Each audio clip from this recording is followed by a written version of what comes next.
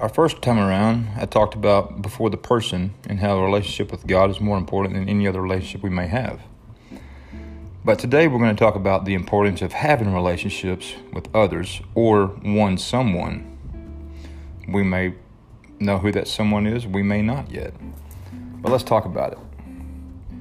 When God made Adam, He said it was good. It was all good. The relationships were good. Everything about it was good. But then He talked about it in Genesis chapter 2, verses 18. He realized it's not good. And I'm paraphrasing. It's not good that He said, I have left this man alone. Something was missing. It's not good for the man to be alone. Well, this principle is true for all of Adam's children as well. We're all Adam's children, ultimately. It's not good for any of us to be alone. It's not God's intended purpose for our lives.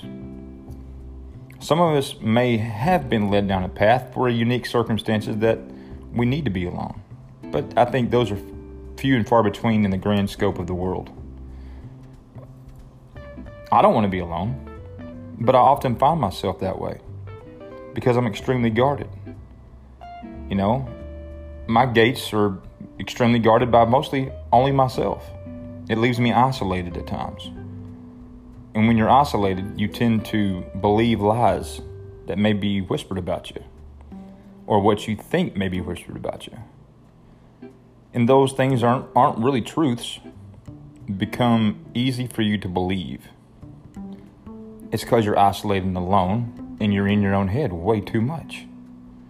We all need relationships with people who can remind us, one, that those lies that are being whispered or actually aren't being whispered are not true.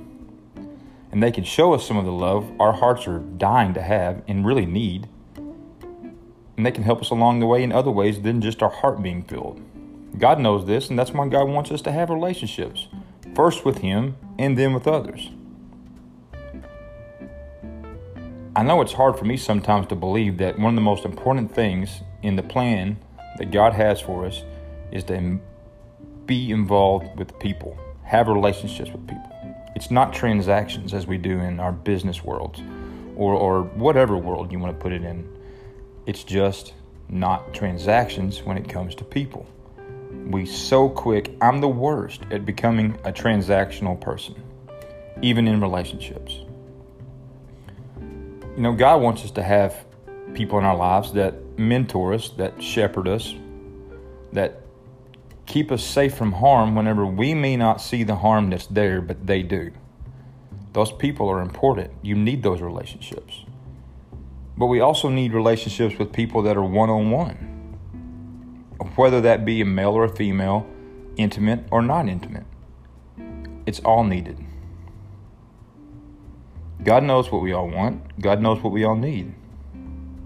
He wants us to have relationships that show love, that show respect, that show honor, and really that show that we're having fun in this life. Because, this life's jacked up. It's not good in a lot of ways, but it can be in our world, in what we control each day in our relationships. Which leads us on to thinking about what I want to talk about next. Because, in Genesis 1:27, and again, I'm paraphrasing, but it talks about He wants us to have a lot of children and fill the earth. Well, we do that over and over and over throughout time. I've done it. But what have I done with that? How's my relationship with my children? Let's talk about that next.